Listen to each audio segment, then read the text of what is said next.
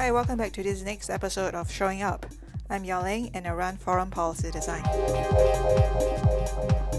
Showing Up is about uncovering what it takes to get to where you want to go and learning across the different fields of design, business, tech, and the arts.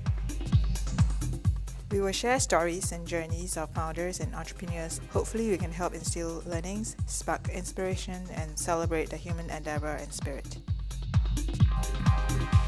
Jessica and Pamela will be joining us today at the studio. They are the founders of one of the most interesting concepts, one of the most interesting brands found in Singapore today, Xingshang. Pamela, Jessica, thank you for showing up today. Shall we have you introduce yourselves? Okay, hi, I'm Pamela. I'm co-founder of Xingshang. Hi, I'm Jessica, co-founder of Xingshang. Xingshang is an Asian contemporary furniture, homeware, and lifestyle brand that we founded 7 years ago. We design pieces that are inspired by culture, heritage, tradition, and then adding a modern touch to it to make it relevant for today's homes. So we designed a couple of questions, quotes that we are going to be sharing across this season. And I'm going to start the ball rolling with the first one. So you guys have a think and then respond. We all believe that we are a certain kind of person, but we never know until we do something that proves otherwise, or until we die. Along the way, we do discover things about ourselves, at least for myself, I would say. And I think that having that self-awareness is very important to realize your strengths and your weaknesses. And you kind of also know, also working with Pamela after a while, we also know each other's strengths and weaknesses. And you kind of are able to predict what the other person might do, or what might trigger the other person, or what might make the other person happy. And I think that, but even having that knowledge, right, sometimes you also still have to be prepared that maybe the other person might behave differently. And I think that is just the beauty of life.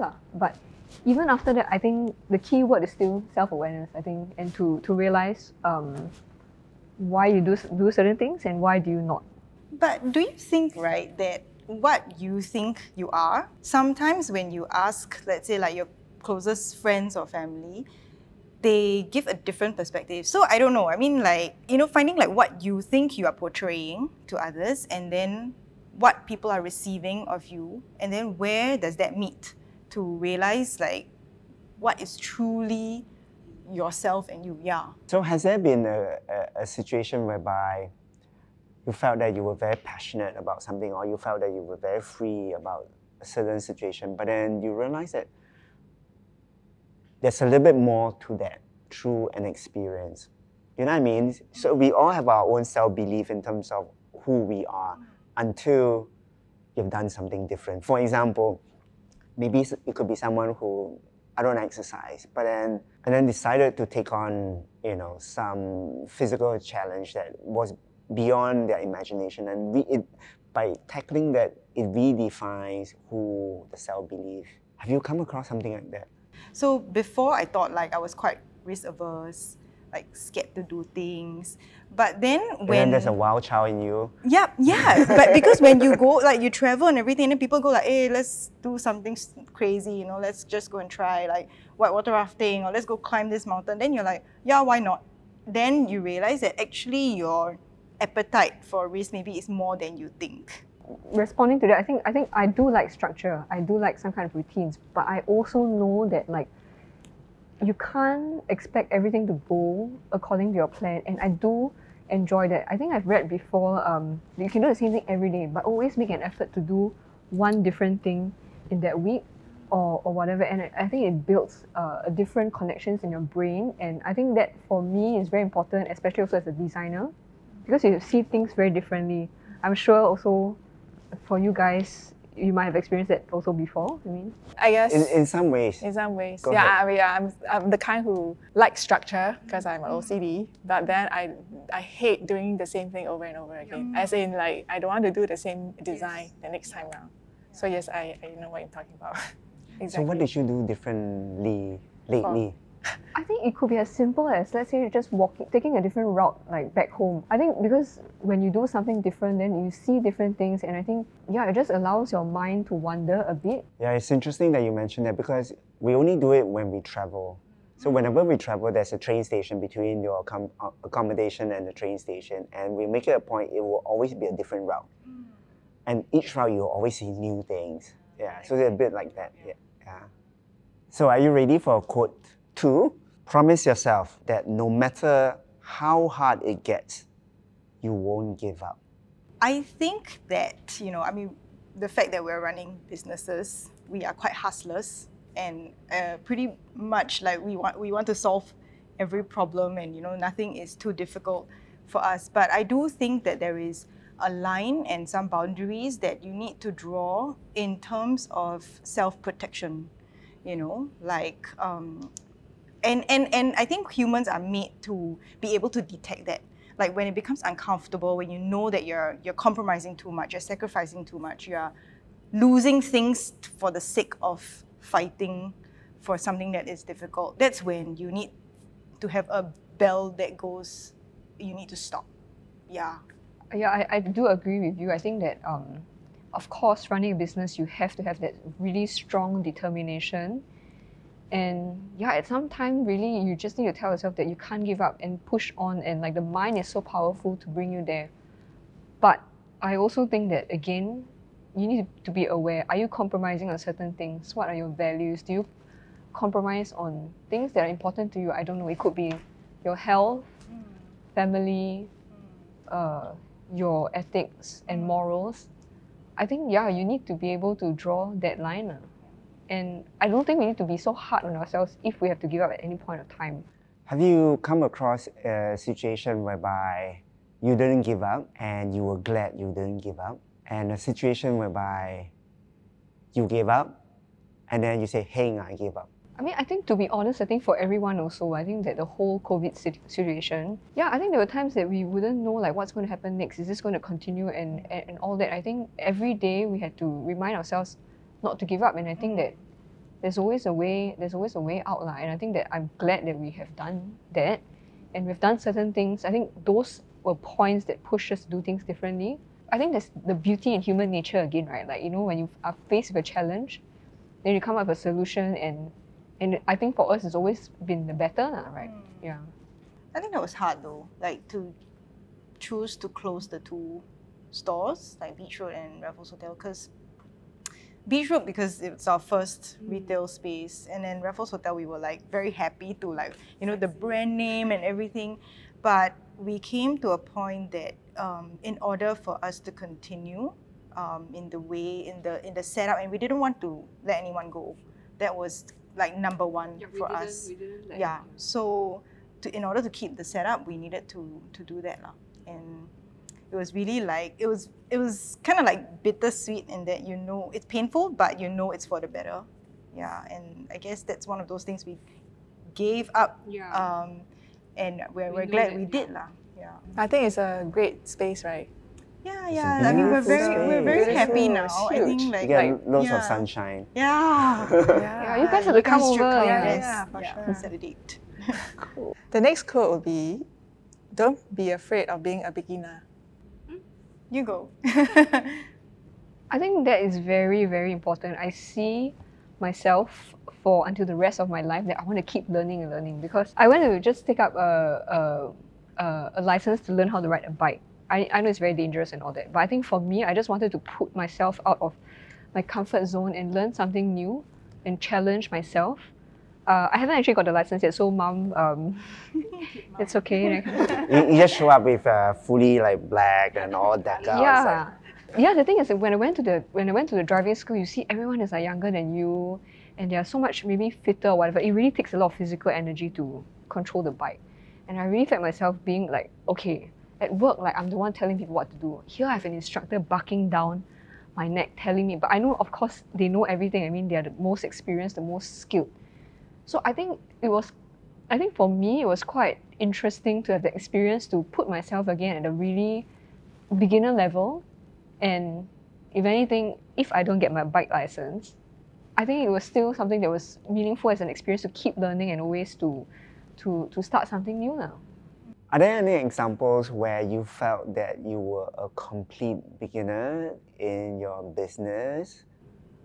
I mean, I've not ran a business before, and I came from a banking background, and everything is quite cushy and all that. So really jumping into this with Jess was kind of like, it's completely new. You don't know where to start. And running a business is not just like finance is just a very small part of it. There's so much more, and like design is a very small part of it. There's so much more to it that I feel even school can't teach you all of that. It's quite scary, but at the same time, I think we're quite blessed to have like friends and family to kind of just bounce like, hey, what do you do? Like in this situation, do you have any contacts? Like, can you link me up? So yeah, and then we get by through just doing that.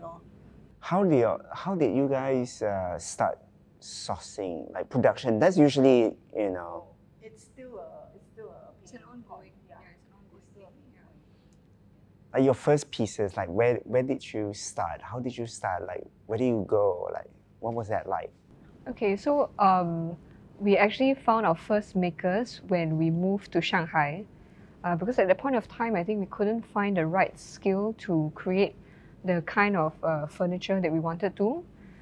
In Singapore, there just wasn't any that we knew, or perhaps we were a bit young then, and sometimes like these craftsmen, they will be like, why should I take on your job? Yeah, they judge or you a like, bit, that kind of thing. 小秘密. So yeah, we actually we moved to Shanghai at the start of when we started seeing Shanghai in Shanghai, and there were so many makers, and by virtue of just being a very large country in China, you can find a lot of makers. But having said that, there is a lot of small, medium, or bigger ones. We had to look around quite a lot to find like-minded people who could understand what we were trying to do and achieve what we wanted to do.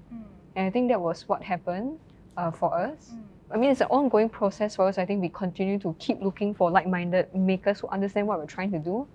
And once you find the right one, really I would also like to bring back again to the part about not being afraid to be a beginner. I think that having said that, you don't need to be a master at everything.